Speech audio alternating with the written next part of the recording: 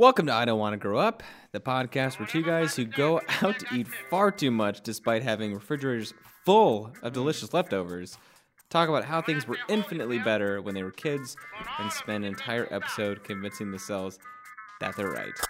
When I said stop, don't move. When I say get it, I'm Jordan Stratton. And I'm Felix Schlater, and I did not go out to eat today despite having really wanted to. I was telling myself I wasn't going to, and then I was hungry at 5 o'clock, so I got a Whopper. I tried to from get you Burger to come and get coffee with me today, You and did. you were a very responsible adult and I was did a not. good boy. I was Yeah, a good working boy. I had to put a gap in between what I was saying. I didn't want it to sound like you were a very irresponsible adult. Right. You were, in fact, a responsible adult. I was. I thought so too. And in turn, you turned me into a responsible adult. Look at that. Look at that gap. Wow. That word gap. And I did not go get a cup of coffee. You today. didn't? No, I You didn't. didn't go by yourself. I didn't. I ended up sitting in my office, which we're sitting right now, and I got a bunch of work done here. Oh my gosh, I'm such a good influence on I you. drank swill. I drank K-cup swill. Oh, it just tastes like charcoal and sadness. It was so bad. And I tried to drink it black, like the good stuff you can drink black. Yeah. Doesn't work. Well, you just got a Chemex, I did. and it's changed your life. I've been Chemexing everything. Or a day. Yeah, do you know you can Chemex Kool-Aid? You can't. Don't do it. Don't do it. It's It's a not mistake. good. It did not turn out well. Okay, we're not talking about Chemexes Hot or coffee. Kool-Aid. We're hot Kool-Aid. We're talking about fears. Fears.com. Wasn't that a movie, Fears.com? Or Fear Incorporated? Oh my god, I don't know. You would know far better than I would. I know Fear something was... Fear was University. Fury. Juliana Fury. Fear. Nick Fury. Guy Fury. Oh, no, Feartown! Feartown.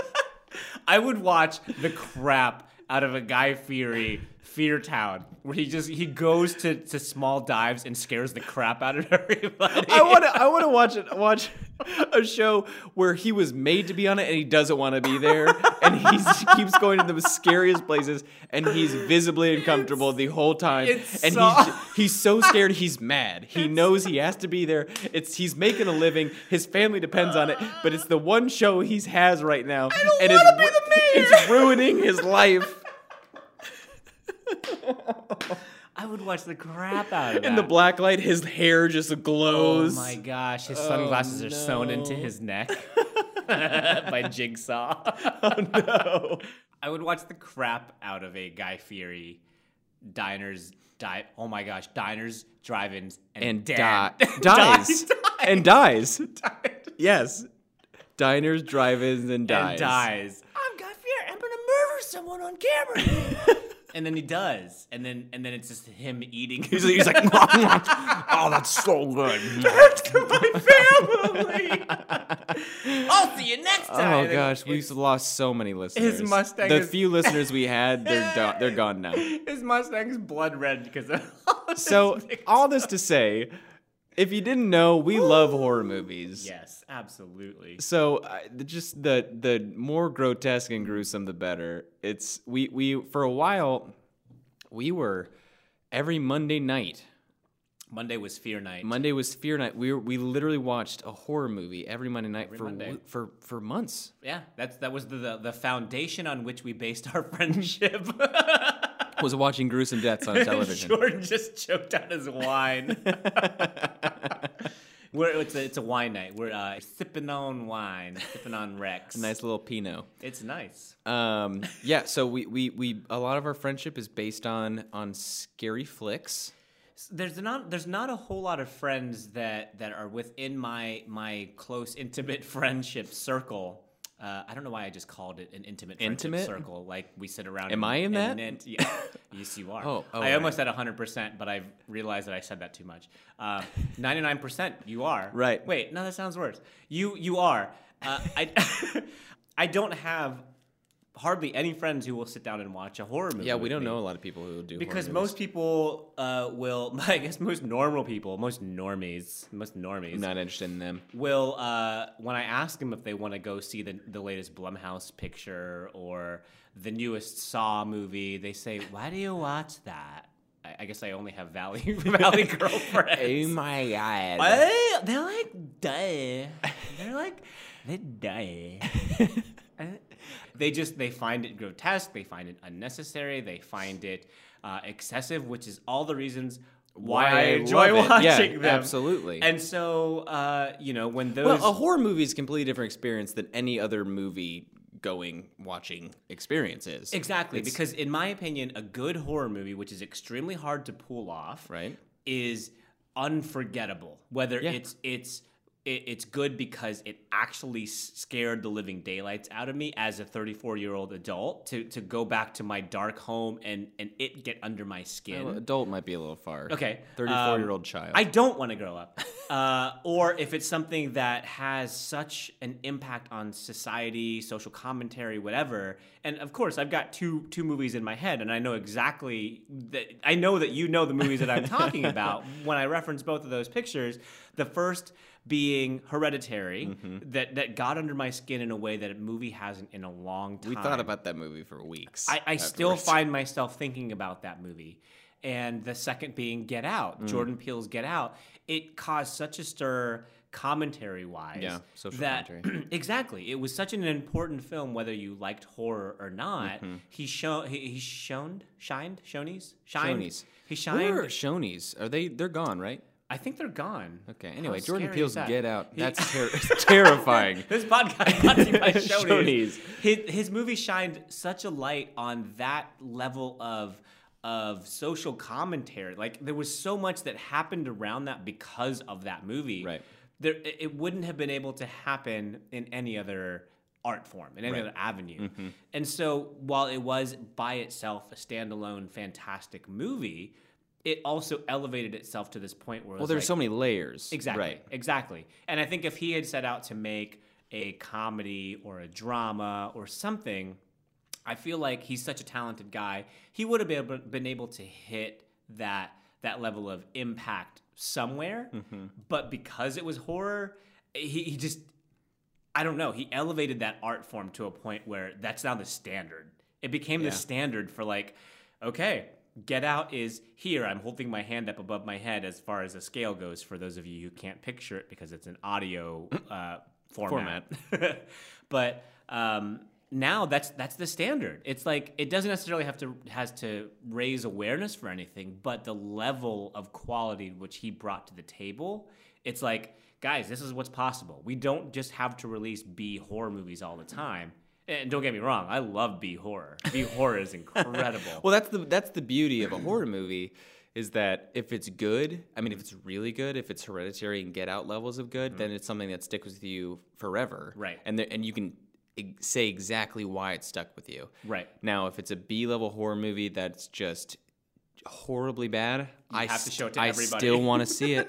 You better believe I still want to see that. That's what I was getting at. So you either have the amazing experience of the movie you just watched, the horror movie you just watched, being so good that it was an incredible, entertaining experience, or it was terrible, but it made that experience all the better. Right. And there's not very many, hardly if any, movie genres that do that. Right. If comedies are bad, they're just bad. If dramas are bad, they're just bad. But They become painful. But then a painful horror movie, Oh, give it to me. not all the time, but man. But see, it has to be spectrum. It has to be on the complete opposite end of the spectrum. It has to be like, whether it's like the creators are trying to make it this like amazingly scary movie, but it's just bad. That is fantastic B horror. I mean, Plan B from Outer Space, perfect example of it. Yeah. They set out to make an insanely scary movie, but they fell flat. I think characters in the movie were accidentally calling characters by their real names. There was all kinds of things that just made that movie awful, but it's now this amazing B cult classic horror movie. Right. And like, what it's known where for. else is that? I mean, The Room, maybe. Yeah. But there's not very many comedy, dramas, rom-coms where they're just so bad that they become elevated to a status level. Right. But horror does it all the time. And this is this is a great example of just the fact that we don't mind being afraid of things now, especially if it's in a dramatic sense. Like if we know we're going into an experience where like I want this to scare me. We go into it purposely. I love it. Yeah. I love it. I'm going to do it all the time. It's great. But that wasn't really the case when we were kids. Ooh. Okay, yeah. Jordan is a professional at this because he just completely segued into why we're doing this podcast. So, that being said, I want to know you as Jordan the Kid. Yeah. Band name I call it. Jordan the Kid. That was a weird bandit. Just a doughy little bandit with a handkerchief and a cap gun. I want to know your childhood experiences with fear, horror movies, like all of it. Well, I didn't have your experience. I know you watched horror movies a lot growing up, at least compared to me, because I didn't really get into horror movies and the horror genre and just being scared. What was the first horror movie you watched? Oh gosh. Do you remember? No. I don't. What was the first one that stuck with well, you? here's the thing. I don't remember because I think I don't remember the first horror movie I watched outright, beginning to end. Because there were times growing up where I wouldn't put a VHS tape in of Halloween 3. So it'd be on TV. Right. Okay. And so I would just turn it on and I'd watch like, oh, this guy just got stabbed with a pitchfork. And like, that's Children of the Corn. That's great. Yeah. Yeah. And, but like, I don't even know what the first one would be. As kids, we didn't watch those on our own by ourselves. Like, it was never something where, like, oh, my parents left for the grocery store. I'm going to go watch. Guess I'll pop Chucky in. Right. It was always peer pressure. Yeah. Always. Yeah. Do you have any of those memories of, like, sleepover? It was always a sleepover.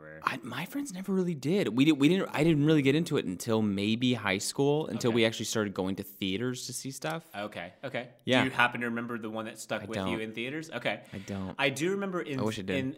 in theaters, the one that really, really stuck with me was Sixth Sense. That one, for whatever reason, Shyamalan's Sixth Sense really stuck with me. And I had seen plenty of horror movies in theaters, but for whatever reason, the way he did that movie, like, he came out guns blazing. Yeah. He came out on top, and I have to imagine, as someone who does his best to make stuff and be entertaining, if you come out with that level of like, holy crap, you have to be paying attention to this guy. Yeah.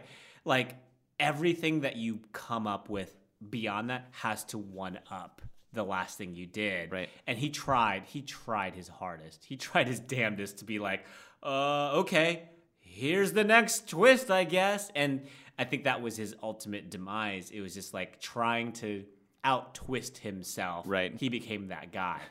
But that being said, The Sixth Sense, I remember watching it with a group of friends in theaters, and they dropped me off at my house. I was still living with my parents at the time because that movie came out in like 98 or 99. I was in early high school, maybe middle school. I don't remember exactly the year. But they dropped me off at my front door, and then they drove off. And they didn't even do me the courtesy of like making sure I got into my house. Make sure you survived. And I remember opening the front door into the darkness of the foyer of my home and having to go through my house by myself. Yeah. That was terrifying. And like Sixth Sense isn't even like a really scary movie. It wasn't, but at the time, I'm sure. Oh if my you're gosh. early high school, middle school, come on. Well, the idea that the ghosts are there. They're just there. They're just there. And most of them are just doing daily things. And the only one that can see them is Haley Joel Osment. And he's not there with you. He's not there. Right? He's alive. Bruce Willis is dead. Spoilers. Right.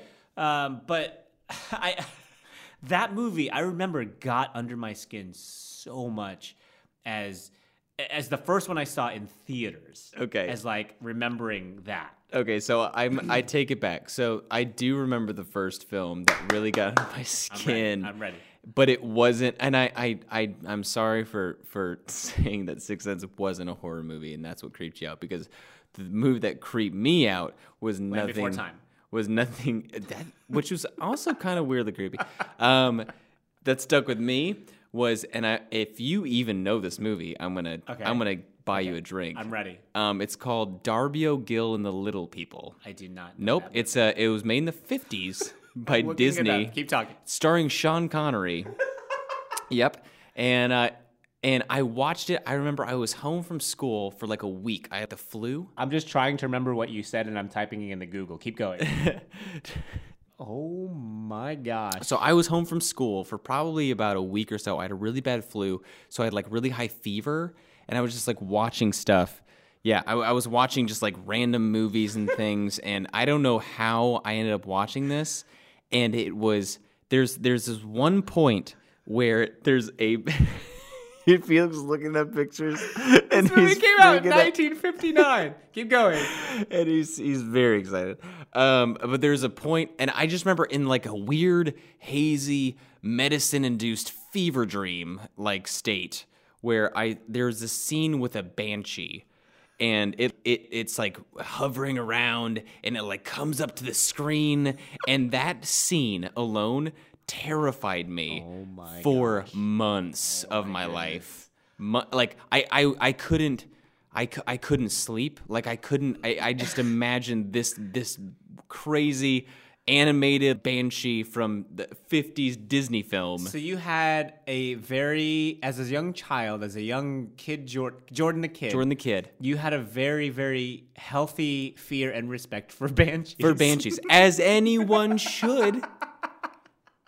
As anyone who's seen Darby O'Gill and the Little People should. Incredible. Yeah. I've never heard of this movie. That's next Monday. That's that's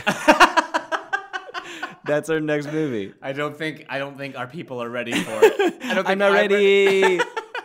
I'm excited to watch this movie. I am quite excited to watch this movie. I have 2 kids, and now I wonder, should I let them Just watch it? wait till they have a terrible flu.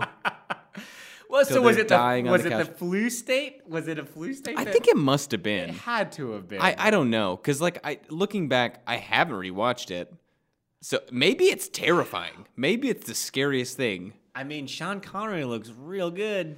I mean, that's like right before he was Bond, I think. Oh, So because he was Bond in the 60s. Yeah, that sounds good. I mean, you know, he had to fight off the Banshee, and then he became part of His Majesty's Secret Service. just throwing cufflinks.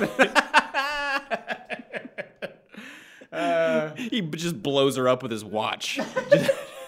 007. I don't know if it's Irish. Was it an Irish? Yeah, he's movie? Irish. Yeah. Okay, yeah. I'll show you. And then he throws cufflinks and gold.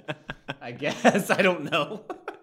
I've never seen it. All that to say, my scariest, earliest movie was not a horror movie at all. Oh my goodness. Yeah. So I had an entirely different childhood experience. Did you? It wasn't a Leprechaun-related film that scared you. Actually, the Leprechaun films are. Jennifer Aniston is in the first one. I know. Oh my gosh, They're- those movies were insanely Leprechaun terrifying. in space. Yeah. There's. Speaking of horrible The Irish B-roll equivalent amazing. of jumping the shark. They thought, okay, all right, guys. The first one was a smash success. We had Jennifer Aniston, who is now of Friends fame. People love Leprechaun.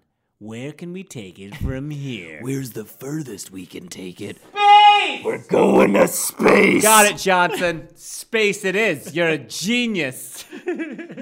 And then they took Leprechaun to space. They did. Which is why I will never go to space. Because- as brilliant as I think Elon Musk is, and as much as I would love to see Mars someday. Because I've seen Darby O'Gill and the Little People, And I I know will that- not go to space. I know what awaits me there in the great beyond. Tiny leprechauns on Mars. Oh, sorry.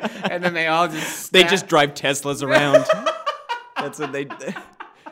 It's very different from traditional Irish folklore. lots of gold auto-driving Teslas around Mars. Oh my goodness. Maybe I do want to go. Maybe that sounds pretty great. I take that back. I want to go because This is- there's rainbows just shooting out of the back of Teslas. Out of their exhaust pipe, just rainbows and gold. Rainbows. It doesn't run on gas. That's my It favorite runs on Radiohead rainbows song. and gold. My favorite- Buy Tesla.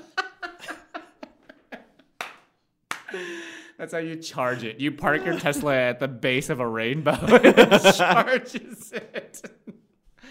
Rainbow power. We watched the crap out of horror movies as kids. Okay. And I was not the catalyst for this. I was gonna say, but were you actually? I mean, we're talking a lot about horror movies here, and Yeah. and this isn't a horror movie. Okay, It's okay. a specific fear This is episode. fear. So, were you actually scared of these films, though? Oh yes. I mean, oh yeah. I mean, I'm still scared of these films, Yeah. but I still watch them. But So okay, so I remember we never had sleepovers at my house. We lived in a townhome. It wasn't big enough to accommodate the 3 or 4 friends that would come have the sleepover. There was always one kid, Brian, who would. There was always like that one friend in the group of friends whose parents were like, "Yeah, just do whatever you want. I don't care. Leave me alone." And then we would do whatever we wanted. his parents did drugs. They did a lot of drugs. So many A lot drugs. of drugs. And so I remember watching like his dad would buy us pay-per-view like horror movies, and then he would go to bed and then leave us. He's like, "You guys want to watch Pumpkinhead? Okay, that's fine." And he would like punch in his credit card. That's fine. I'm just gonna put And then in he this would stuff go for to this bed, movie. and we would watch like all the Nightmare on Elm Streets. What? We would watch the Leprechaun movies, Pumpkinhead, like all of those horror movies that are like classics now. We watched by ourselves, and I remember my Way mom. to go, Brian's dad. I remember my mom getting so upset. She found out. She found out. What did you tell her? Yeah. What? But why did you do that? Because one time we invited my brother to a sleepover. Mm-hmm. Actually, I was forced to invite my brother to a sleepover. Who was As you are. 4 years my junior, and of course Brian and Brian's dad was like, "Oh, of course you can watch horror movies." How old's your brother at this point? So let's see. I was probably in like elementary school. Oh Lord, Late elementary school. So he was tiny. he's probably like second grade. he was tiny. You ruined him. This explains so much. We watched Nightmare on Elm Street. This is the same brother who had to have a piece of his skull replaced with a piece of metal? Correct. Good, Not okay. because of Nightmare on Elm Street, because of a skateboard. This story doesn't end with him getting his skull replaced with a piece of metal. Freddy was chasing him, and then fell asleep. Can't fall asleep. But can we talk about the genius of the fear of falling asleep for 1 that's second? great. It was whoever it was, Wes Craven, whoever it was that designed the Nightmare on Elm Street economy of like, if you fall asleep, Yeah. that's where bad things happen. That's You're already scared. You're already scared when you're going to bed. Gosh. And so, yeah, before that, you're thinking, okay, all I have to do is get to sleep and I'm fine. Mm-hmm. But now, all of a sudden, to say that one safe haven of actually falling asleep is no longer sanctuary, Right. Terrifying, but genius. Absolutely genius. I mean, and that brings up another. I mean, we'll get back. I promise we'll go back to your story about my brother because I want to hear about that. But that brings it up another interesting point about fears in general as kids. I mean, were you ever scared of the dark? Were you scared of getting out of bed at night? Oh, were you yeah. scared of things under your bed? Oh yeah, I mean, like I think back of the number of times where you come to the realization at 2 a.m. as a kid Mm-hmm. that you have to get up and go to the bathroom. Oh my gosh! That's terrifying. And you have to make the leap You have from to your make bed. the jump. You have to make the jump from your bed Yep. to the floor Yep. because if you jump far enough, the stuff from under the bed won't grab your Achilles, Your ankles. which is a very. I mean, there was a Greek god, right? Who's like Yeah. one weak point. That's what happened to him. He didn't make the jump, and then Dummy. something just snacked his Dummy. snacked his Achilles right up. You know what would go good with these pork rinds, Cheryl? Why? This Achilles. This boy's Achilles. You know that Achilles, his ankles. I think he's getting up to go pee.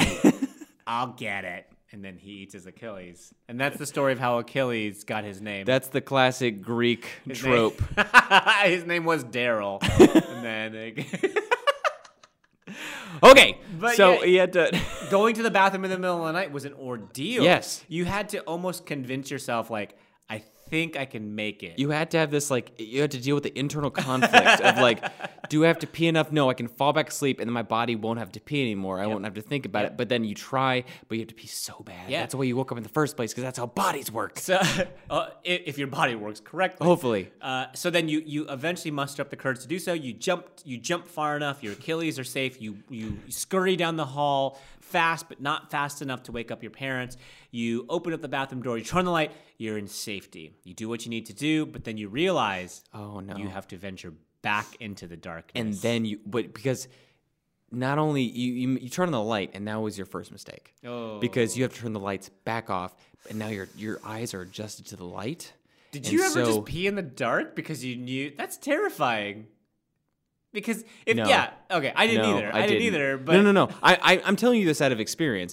You turn the lights off, Okay. and then you realize it's a billion times darker than it was when you Oh walked my there. You can't gosh. see a thing. Yeah, because when you wake up in the middle of the night and you have to go to the bathroom, you can at least you can see the shapes of your home. Yes. And you say, okay, that's the door frame. There's my desk. There's my dresser. Yep. There's the weird part of the hallway that juts out. That's where the murderer sits behind the curtain. Right. Great. And so you can make your way to the bathroom and then do your thing. But yeah, you're right. When you turn that light on, that night vision is gone. Yep. Which, side note, which is why some pirates wore eye patches. What? Yeah. Some pirates, according to lore, and I'm gonna just assume that this I have is true. so many questions. They had two perfectly good eyes. They wore an eye patch over one eye, so it always got accustomed to the dark. What? So that way, when they were in situations where it What? was dark, they could flip up that eye patch and I see don't in the dark. believe that. First of all, where are you reading? Stop clapping. Where are you reading? Stop it! I'm mad right now. Where are you reading pirate lore? ThePirateBay.org. Oh, shut up! No, it was on some Reddit post. It was like talking course it about was. why they did that. And there was actually, the Reddit post was talking about this exact thing, going to the bathroom in the middle of the night and then stubbing your toe inevitably on your way back. And someone's like, "Oh, well, pirates went to the bathroom and they didn't want to go back to their bed no, either." what they would do as a life hack is they would hold one hand. I'm putting one hand over my left eye, and while they would go to the bathroom, they would keep that one eye open but look into darkness, into the cup of their hand. That way, when they turned the lights off and went back into the Wait, hallway, does or night vision bathroom, not work? Like, can you not just keep your eye closed? Your iris doesn't open enough. I don't Really? know. I don't know. I'm not, That is science. This isn't a science pod. Come on. Tonight, when you get home and you have to inevitably go to the bathroom, cup your hand over your eye and just see if it worked when you turn the lights Just back for on. kicks. Just because we're Pretend adults. you're a pirate. We're adults who aren't afraid of the dark. You're a pirate who's not afraid of the dark. You're a scary pirate. And Jordan the Kid, har. That's you. Just That's the a solid scourge, pirate name. The scourge of the seven. He's got both of his eyes, but he likes to put a little eye patch on it so he's not scared. He can't afford an eye patch, so he puts his left hand over it here. He puts a hook over his left eye. He just cups it ever so gently. That's how he lost in the first place. He didn't lose it. It's there. He hooked it out. But a fear of the dark was a genuine fear as a kid. And I almost have to remind myself now as an adult to be like, it's just the dark. It's fine. Right. Because I actually made a video about being the last one up at the end of the night when you live in a 2-story home. Mm-hmm. Even now as an adult, I find myself, if I have to go downstairs and turn off the kitchen light, the living room light, all that stuff, and be the last one up, and behind me is just darkness, I still find myself walking a little bit faster than I normally would. Not because I'm like, oh no, I think it's just muscle memory. I think it's just muscle memory because I remember growing up, we had a home that had the stairs that didn't have the vertical spots in the stairs, if that makes sense. So it's like, those really, it wasn't a fancy loft home, but if you imagine those fancy loft homes that just have the horizontal steps. So if someone were standing beneath the stairs, they could reach through the slats of the stairs and grab your legs. Or your Achilles. Got him, Daryl.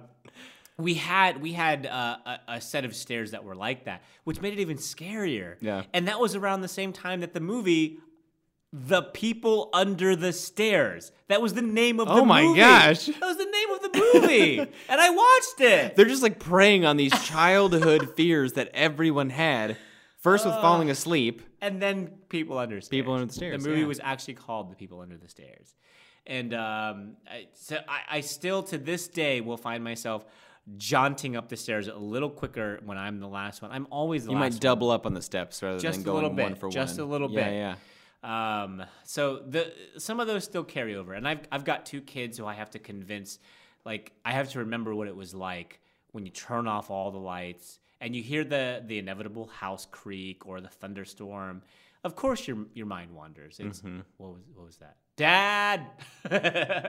So then you have to come in and say it's not this, and blah blah blah. Blah. But And it is different because you live kind of in the burbs a bit, a little bit. Yeah, a little bit. Where I live in a townhouse, so like I'm attached to other places, and there's a parking lot rather than just a driveway out front, so it's more well lit. Right. And then I'm right We on have my other one side. street light outside Right, of our right. Yep. It's dark when you leave your house is. at night, and so my back yard, it's pretty well lit from street lights. So I think there's a difference from going to sleep when you have just this massive house, this massive just giant mansion, Libraries on libraries. when you're shutting down the west wing of your house. Got that podcast money. But there's a difference. It's much more isolating, I feel like, rather than being where I am, closer to a lot of these other townhouses in more urban area. I don't know why there feels safer that way. It does. Because you at least know, like, if there's someone going through and just taking names, like, but you know what? John next door, Yeah. he's getting taken out too. There's something very safe. At least we're all gonna die. At least it's going to be well lit and I can see that. I can see it happening. I think there's something more. It's more about like, if there's 100 of us, the likelihood that I'm gonna get taken out, it's much smaller. But you're on the end of the unit, though. Well, no. You'd be first. But I'm at the end of the street with like 10 other houses and like apartment complexes down there. You're thinking Come about on. an efficient, It's about like, numbers. an efficient killer who's be like, I'm going to start from the middle and work my way out, so I've got an easy Stop escape. messing with my logic. It's the one thing I can walk up my stairs casually right now. I want to be able to keep doing that. I'm going to insert the sound of a sharpening knife here in post. You add it as my text message sound, and you somehow know when I'm walking up the stairs. Just whispers that one. But I mean, those were obviously some of these still carry over from when we were kids. There's still some, like you said, muscle memory about these fears that they still kind of reverberate. Even if they don't scare us, we don't act on them. We might think about them. We shut off those lights. We think like, like that's there's still like a whisper of that there, right? Oh, yeah. So Whispers are terrifying at nighttime. right, let's not talk about whispers. Whispers, children laughing. I'll listen to children laughing all the time, but at night, come on, stop it. No, thank you. Go to sleep. What? What were some of your or one of your irrational or rational childhood fears, if you had any? Oh, those two that we talked about. I mean, going upstairs, shutting off all the lights off. For my wife, I know that it's still one that carries over today. You've told me about this, and this is my favorite thing. So ever. okay, it's twofold. Yeah, It's yeah. twofold. The first being, Sarah, if you're listening, I apologize that I did not ask your permission to tell this. But the first is clowns. She is still deathly terrified of completely clowns. normal fear. Right. And this is a whole thing. It's a whole thing. Yeah. And that's okay. Yep. But the second is savages skinning her family alive. Not quite as normal. She had this recurring dream as a kid of, and she would wake up like screaming. She would wake up terrified that this vivid thing was happening. Her family was trying to get away from this group of savages, whatever race you as a listener decide you want them to be. I'm not going to say what that is. That they would be just chasing them. It's the fear of someone chasing you and inevitably catching you and then doing harm to you or the people around you that you love. And so obviously there was a very strong bond with her and her family. She comes from a big family. And so then to be the one who survives and watches this horrible thing happen, it was a recurring thing for her. What is this based on? I have no idea. You're the head doctor. She's the only one in the family that has this. Yeah. Like none of her siblings. I know she has a bajillion siblings. Yeah, They're all visiting every other weekend now. She comes from a family of 5. Okay.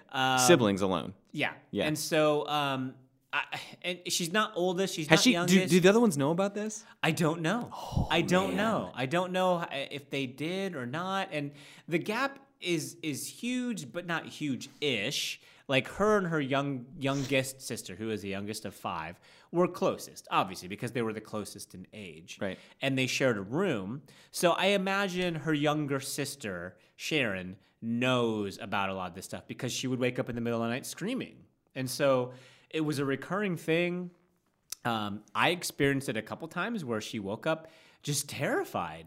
After you're married. Yeah, and it wasn't necessarily that dream, but she's always been known to have, when she does have nightmares, they're vivid.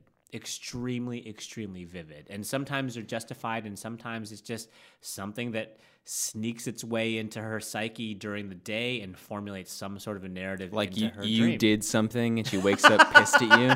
Yeah, I just, we we watched Dances with Wolves 18 times that day.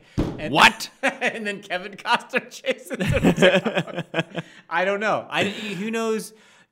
Some of us place a whole lot of emphasis onto the things that we dream, and they say like that shapes who you are. And then there are other people who say it's just your brain offloading the things that are happening during the day. It's a number of things. Yeah. I mean, it has to do with your subconscious. And Again, you're the Right. pro there. dreams are a way for us to process things that we can't normally process. Done. Yeah. But all that to say, besides scary banshees, coming at me at the night.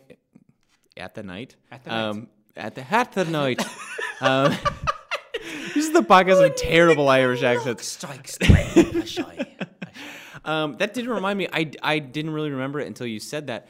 I did have a recurring, not recurring, but I had a nightmare about a group of people chasing my family, and we were in like a car, like in a minivan, and literally looking out the back window and realizing like people were like chasing us, even though they're on foot. Every time I look back, they were closer. like a zombie movie. Kind of, yeah. It was basically like that. I mean, we've seen that trope a million times in movies, and The inescapable. yeah.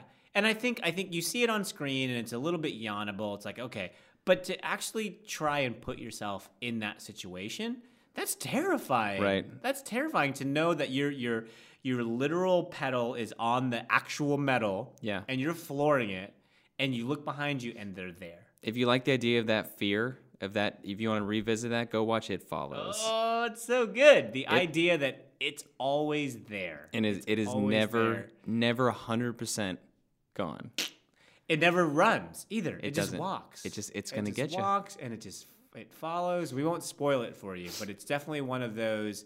I think that was the first horror movie you and I watched Might have together. been. Man, that was a good one to start with.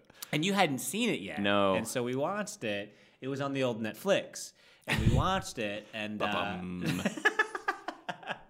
and if you're listening to Netflix, good job. Good job on you. Nailed guys. it. You guys are doing a great job. But now, okay, so these are these strange, irrational fears that we have as kids, and as we grow up.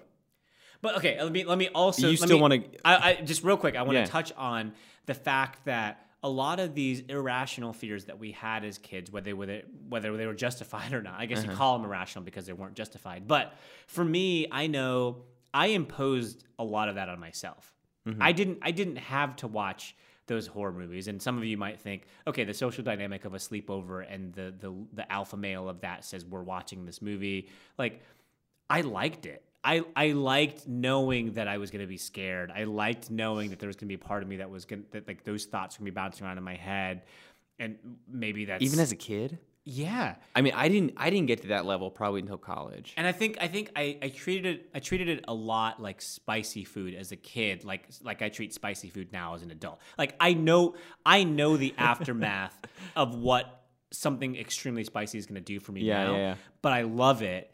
But then 12 hours later, I don't because I'm dealing with the repercussions of my decision 12 hours prior. Yeah. And I think as a kid, the benefits of like that entertainment value of like, oh my gosh, I'm so scared right now, and then having to deal with that by myself in my room in the dark, like, yeah, that sucked, But the entertainment level that I had with my friends. I was gonna say and it's playing for with me. that, It's 1,000% social. Yeah. It's Oh, yeah. the social aspect of like Yeah. we're in this together. Exactly. And I remember that same kid, Brian. We lived in Ohio when we did all this, and we had basements. We don't have basements here in Virginia one where has Jordan and I live because everything floods. Because we're next to the ocean. Yeah. This big body of water, the Atlantic. You may have heard of it. But in Ohio, we had basements. And this kid's basement in particular was extremely terrifying because it was just all of the junk that his parents would collect. Gosh, so there's and just so stuff everywhere. I remember we would watch horror movies, and then we would, the 2, 3, 4 of us that were at the sleepover, we would all put blankets on and see how far we could venture into the basement. That was our game. That's literally what we That's did. scaring me now. Okay, I had one of those too. I had a friend who had one of those basements too. It wasn't just like full of that basement, but he had like this giant room where it was like half of their bottom of the house, it was just storage. Like they had a pool table in there, but then they just had like all the walls and stuff were lined with different things, and there was like mannequin heads. No! And the scariest thing. Why did parents have mannequin heads? What are you using mannequin heads for? Every family had them. Why are they there? You don't wear wigs? What's going on? Someday I'm going to open that retail store, Barbara. We just need to put these in the storage That's our closet. golden ticket. You have 47 heads down there, Brent. Daryl, go use the bathroom before bed. And then he does. And he does. We should change his name to Achilles. It's very different. I don't know why. So, okay, I wanted to take that side tangent because, yes, as a kid, I did implement a lot of that stuff on myself. And, like, I feel like kids, they have that sort of, that compass to be like, this is a little too saucy for me. I'm not going to watch this. Because I know... Did you say too saucy? Too saucy. As an 8-year-old? Yeah. Leprechaun? No, that's too saucy for me, guys. Do you have anything that isn't red sauce? I just know that's going to do Just it a for me nice later. creamy Alfredo. Just a scampi? Just like a scampi? Just a sweet scampi. Just like a nice creamy scampi. Like Harry and the Hendersons. You know? Just enough for That is everyone. the scampi equivalent of movies. Harry and the Hendersons. Oh, God. But it was imposed on me. And Yeah. I think now as an adult, because I was so purposefully imposing that on myself as a kid, I gladly do that to myself now. I was going to say, because I still don't, very rarely will watch a horror flick or something that I think might scare me just by myself. By yourself. Because not that I won't enjoy it, I don't think, but I think I just know I enjoy it so much more with other people. It's one of sharing that for me, experience. it's one of those genres that when it's good, it's good. But when it's good and enjoyed with other people, it just exponentially increases that level of entertainment. That social aspect of everyone knowing like we're going into the muck together. Yeah. Like, all right, let's just go.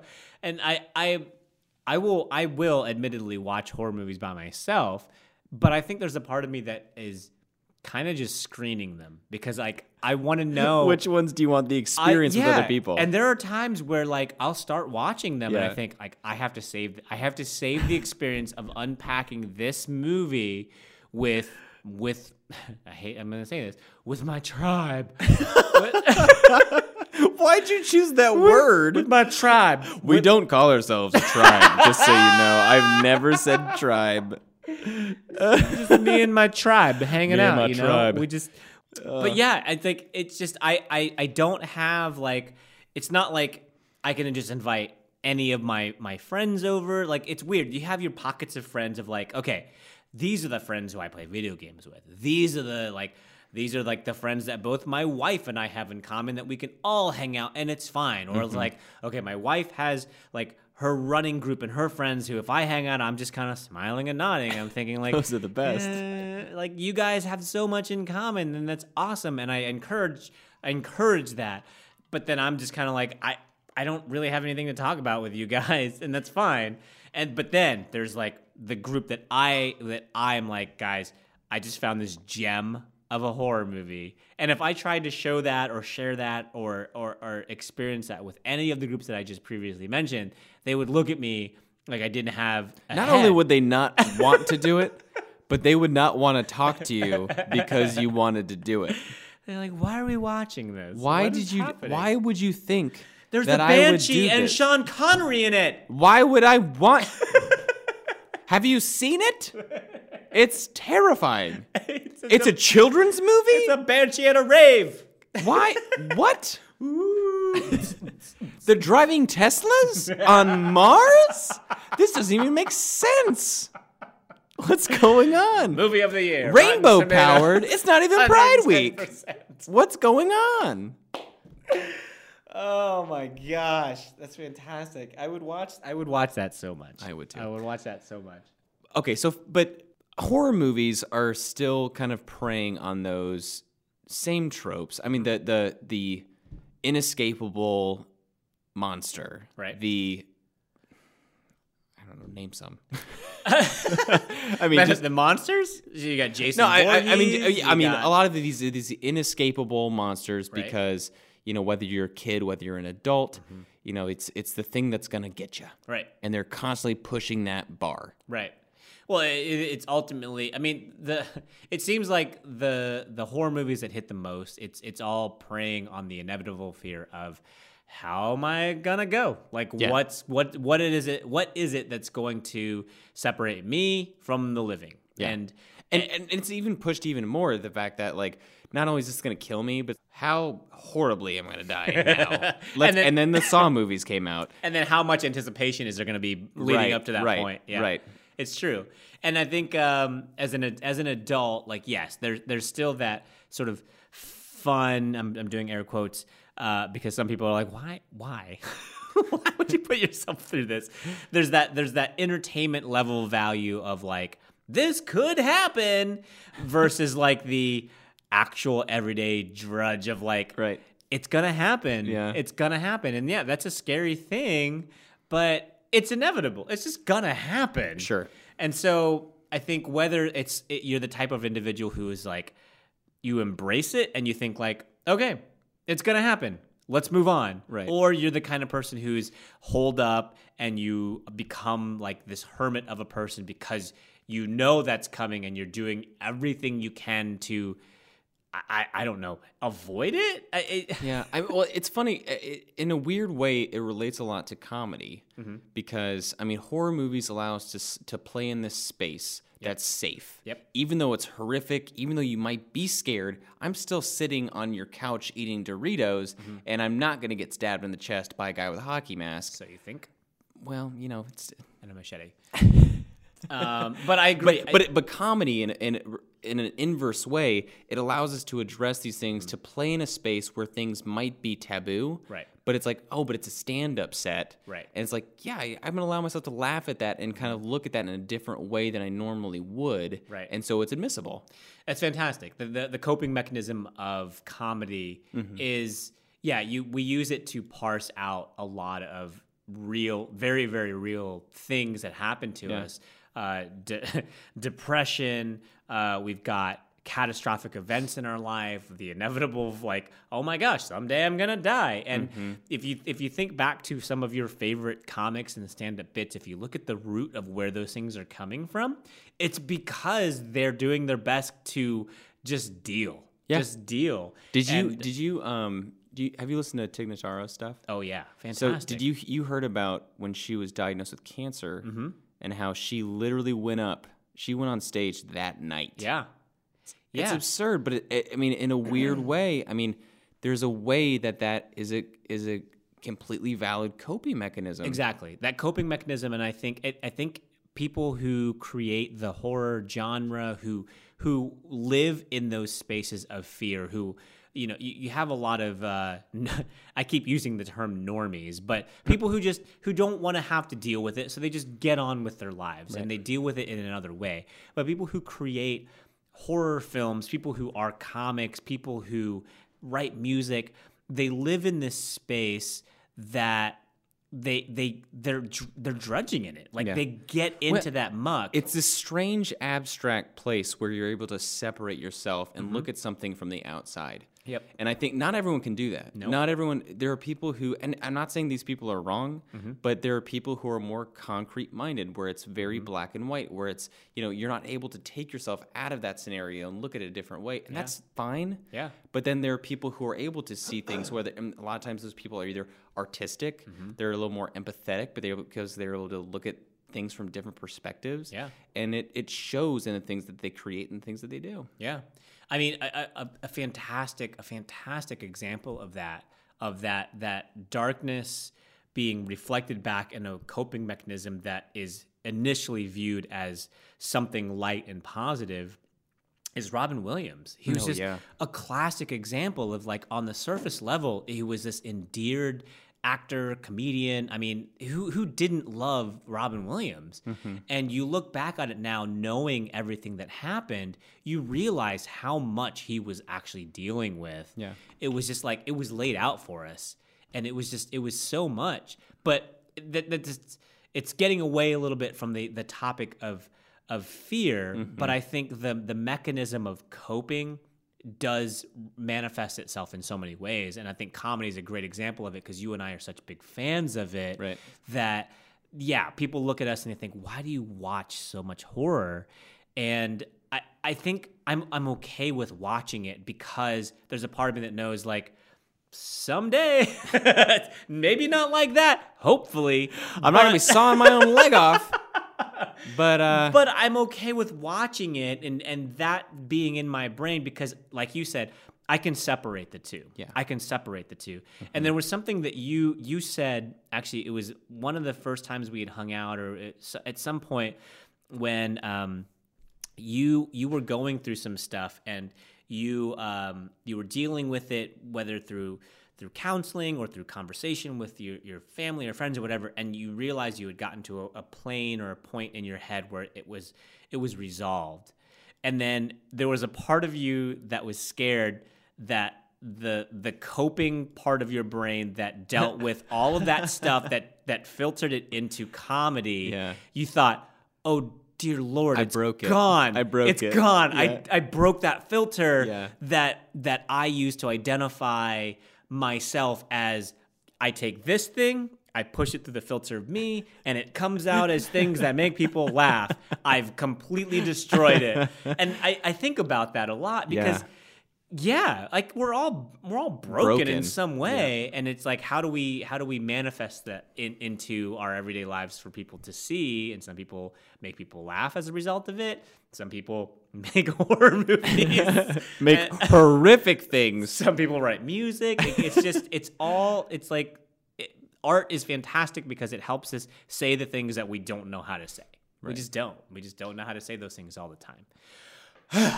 So, as adults, we're still dealing with these fears.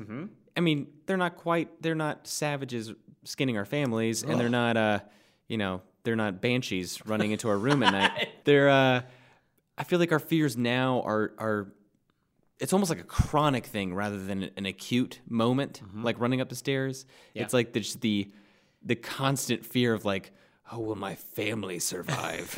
Not like the winter, but like, will I be able to provide? Right.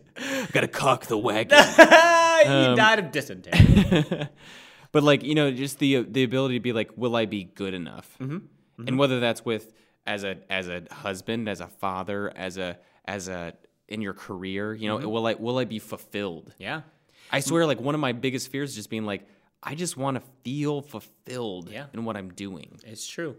And I think one of my biggest fears is that I'm going to look back when I'm old and decrepit and can't move and my brain's not working right, and I'm going to think, did I scrape the bottom of that barrel? Did I get everything out of my capable years that I could have? Whether it's like stuff that I would have made or whatever.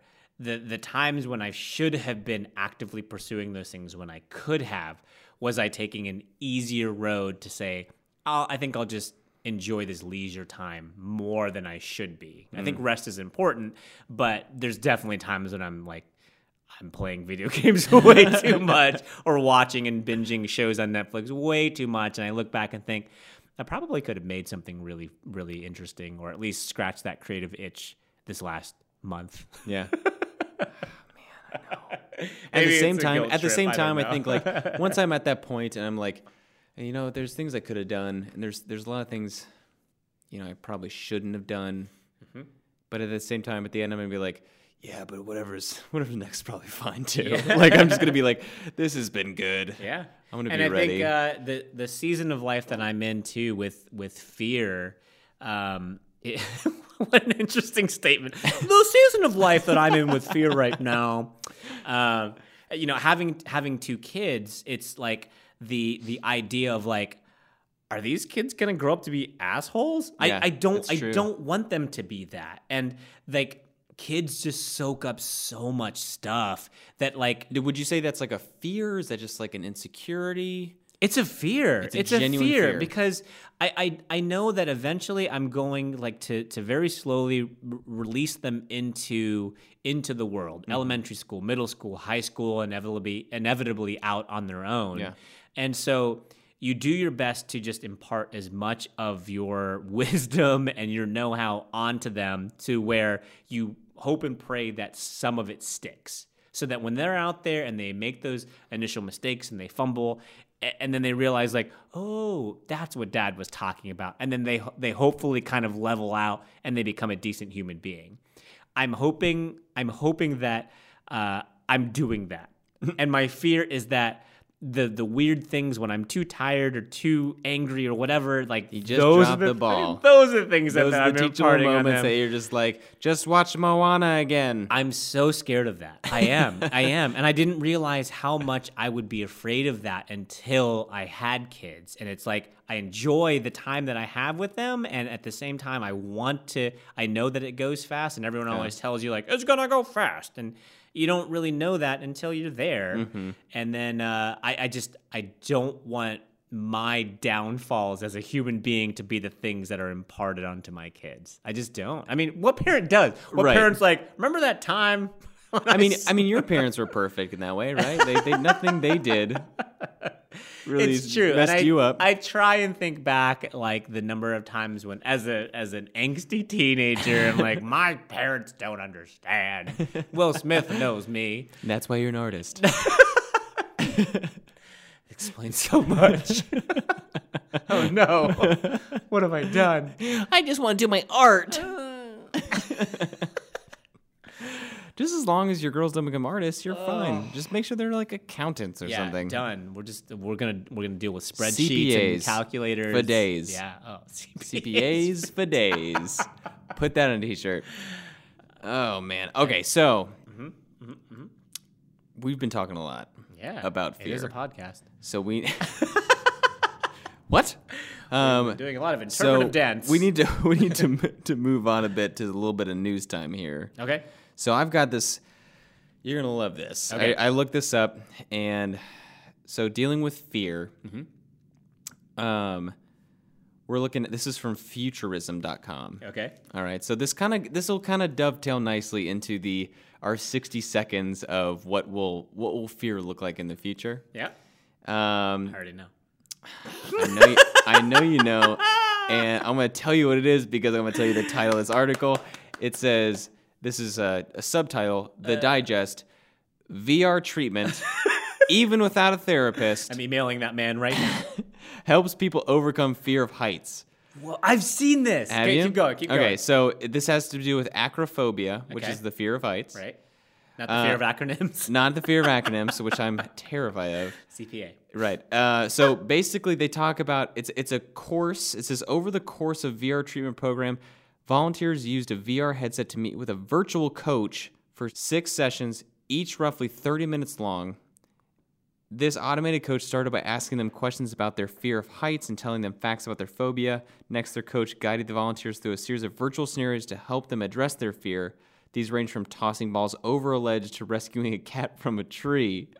At the end of each session, the virtual coach asked each volunteer how they felt. The coach also encouraged the volunteer to encounter real-world heights between sessions. So, I mean, you see this. There's a photo of a guy, literally, his feet are dangling from like a skyscraper in a VR sense. And this is so true. I mean, these are very concrete fears. Like this, Right. This isn't. I don't think there's going to be a VR headset app that's going to help you make your daughters into good, wholesome people. But if there is, please email them to. I don't want to grow up at. We need an email address. We do. Yeah, I mean, it's interesting how people recognize this and just how technology is going to develop for these things for these fears that may be irrational, that might be completely rational. Right. But I mean, you have to think for every one irrational fear, there's 10, 20, maybe 100, maybe 1,000 people dealing with that same irrational fear who don't want to speak up. Because I have to imagine before tall skyscrapers were a thing, there was probably one person who was on the ground thinking like, I don't want to go any higher than this. I'm a little scared of that. Like, when did that start, though? Like, was that a... You just got to certain height and you're just like, no, some part of your like weird lizard brain just like, this is too high. I don't want to go any higher. Or just like, is that when it started? The guy with is a surfboard. Is that... That's why, Bro. I just want to be in the water. Bro.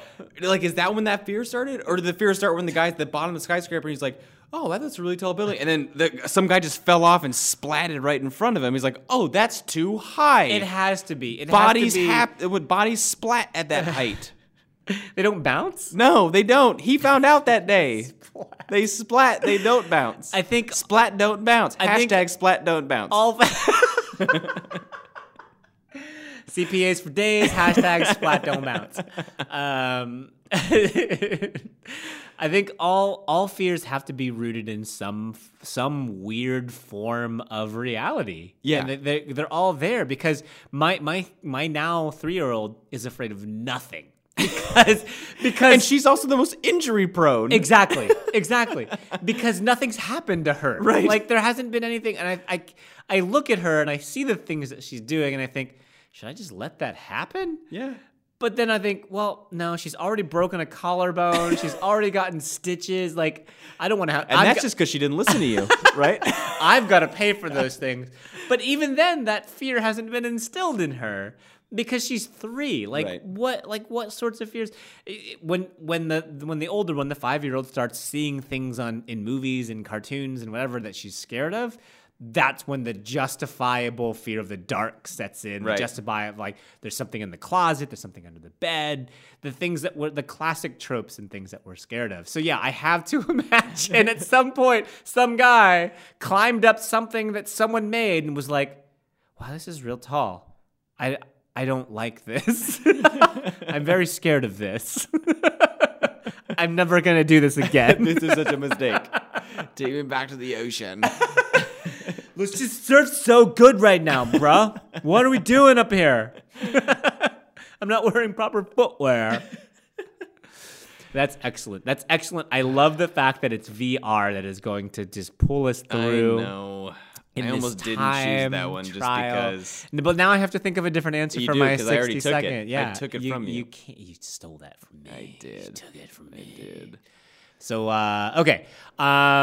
This is the part of the podcast where we put 60 seconds on the clock, and both Jordan and myself make wild assumptions about what our current topic, in this case fear, is going to look like in the foreseeable or maybe unforeseeable future. Unforeseeable. Unforeseeable. No one knows.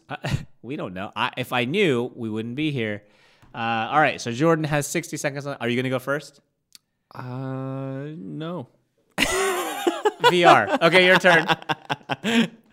All right. Okay, I will go first. Okay. Good. 60 seconds. And There we go. Go. So I think we had talked about Get Out, the Jordan Peele movie, in the at the beginning of the podcast, and I think implementing social commentary on movies like horror movies, on the genre of horror, I think we're going to start to see more of that, and I think we're going to see a whole genre spring up of people who are trying to make commentary on top of the horror genre. I don't know why the horror genre, but because of the success of Get Out, I think we're just going to see more and more people try and do that. And I think a lot of people are going to fail. Yeah. But I think for every 10, 15, 20, 100 people who fail at it, you're going to have another person who's going to be good at it. And maybe it can be Jordan Peele again. He does have another horror movie coming out. So I think horror is going to become more of something that is going to be more in the spotlight and less of one of those like, oh, that's cute. You make horror films. Very nice. 60 seconds. He has another social thriller coming out, not a horror movie. Right. Just so you know. That's good. No VR. Wow. And they're all going to be released on Oculus. the Oculus Rift. I hate you so much. All right, 60 seconds for me. I think in the same vein as technology is going, I think with the way the internet works and how people are able to find things, I'm not going to say VR, but like those apps about, people who have these obscure fears. These are going to, instead of being more isolating, these are going to connect more people. It's going to connect people to more resources, more therapy services, things that can actually unify people with these fears rather than isolate them more in their communities. They'll be more treatable as a result. I think that's the beauty of the internet is that fear everyone has fears. And so these are things that people are going to be able to recognize and as a result deal with more efficiently. And no matter where they live, what their occupation is, who they're surrounded by, everything's gonna be more normalized. So you're looking at it as more of the coping side of the future, and I was looking at it as more of the entertainment side, which is good. It's interesting. I didn't even begin to think about the coping side of it, because when you are dealing with something seemingly by yourself, it can be such an isolating thing, which is the definition of by yourself. Why I don't watch horror movies by myself. But then to all of a sudden know that within the sea of people that is this world, this existence, to know that there's at least one person going through that, there's something so comforting about that. Oh, there's an entire subreddit about my fear of peanut butter and jelly sandwiches. There's actually a whole subreddit hole about the fear of holes. And I didn't realize how much of a fear I had for this. I'm going to look it up. I need you to banter. Okay, so it's a general fear of like falling in a hole? Or you told me to banter, but I just have questions. So, okay. It's called trypophobia, and it is the fear of holes. Is it the fear that you're going to tripo into a hole? Is that what it's called I didn't try that. That was So there's bad. there's just this it's like these weird like abnormal looking almost pattern-esque looking holes that can form, and I think it's because it almost looks like a hive of some kind. Oh god. Okay. I think it's because we innately will project these holes onto our skin or onto our being. So it's not a giant hole. It's a pattern of small holes. Yeah, sometimes, yes. And then there's also the pictures of like in the middle of a lake, a sinkhole where the water just sinks into nothing. Yeah. And like blackness. We're nowhere near void. that body of water. Yeah. We're nowhere near the country in which that body of water exists. But for some reason, I look at that and I think, oh, look at me tubing down that body of water. Oh no. I'm falling forever. Trypophobia, another weird fear. Do you have a fear of the ocean? I don't. Of being in some vast. The ocean. What No. if you were on a pirate ship and you were wearing an eye patch because you were wanting to make sure your night vision stayed intact and you fell into the ocean? But I could see in the dark, so it'd be okay. I could see into the hole that was very dark because my night vision was perfectly intact from my eye patch. See, like stuff like that. That's the word. Well, that's horrifying. Yeah. Okay, this is not. Why are we looking at pictures on an audio? It's a very visual podcast. So, all right. So the fear of fear. So fear, Jordan, was fear, whether purposeful or just cast upon you, was it better as a kid? Okay, this is or as an adult. So as an adult. Okay, this is a strange question because you're asking me for something that was the thing that scared me was the feeling of being afraid. Yep. Better. which But it's become so much of an entertainment thing. It has. Nowadays. Yes. But I think there was a part of us that also noticed it younger, whether we wanted to or not. Right. So I would say that the feeling of genuine fear is something that I engage more with now on an entertainment level. I think the feelings of chronic anxiety, whether it has to do with my career, whether it has to do with social situations, whether it has to do with expectations. That is something that I'm sure I'll never get rid of. But it's also because you're a human being, right? But it's something that I look back on my time as a child, and I think it was so petty, but there's something so carnal about that. Yeah. I mean, these were things that I was scared of because I was scared of dying. Like my anxiety about will I be able to pay my credit card bill this month? That's not a fear of death. I'm not afraid that the banshee from Darby O'Gill is going to come and steal What my if that soul. was the punishment for not paying your credit card? You didn't find your American Express. No. Visa just has a document of everyone's They childhood send fear. a banshee to everyone's home who doesn't. No, it's customized per credit card user. They know what your innate fear is as a kid. Oh no! Mine's a banshee. Visa, they know. That's the new tagline. Oh, we know. So I'm gonna say, fear in the moment is better now. Now. It's better as an adult because I actually I seek out moments to feel fear, to feel anxiety in specific moments. Right.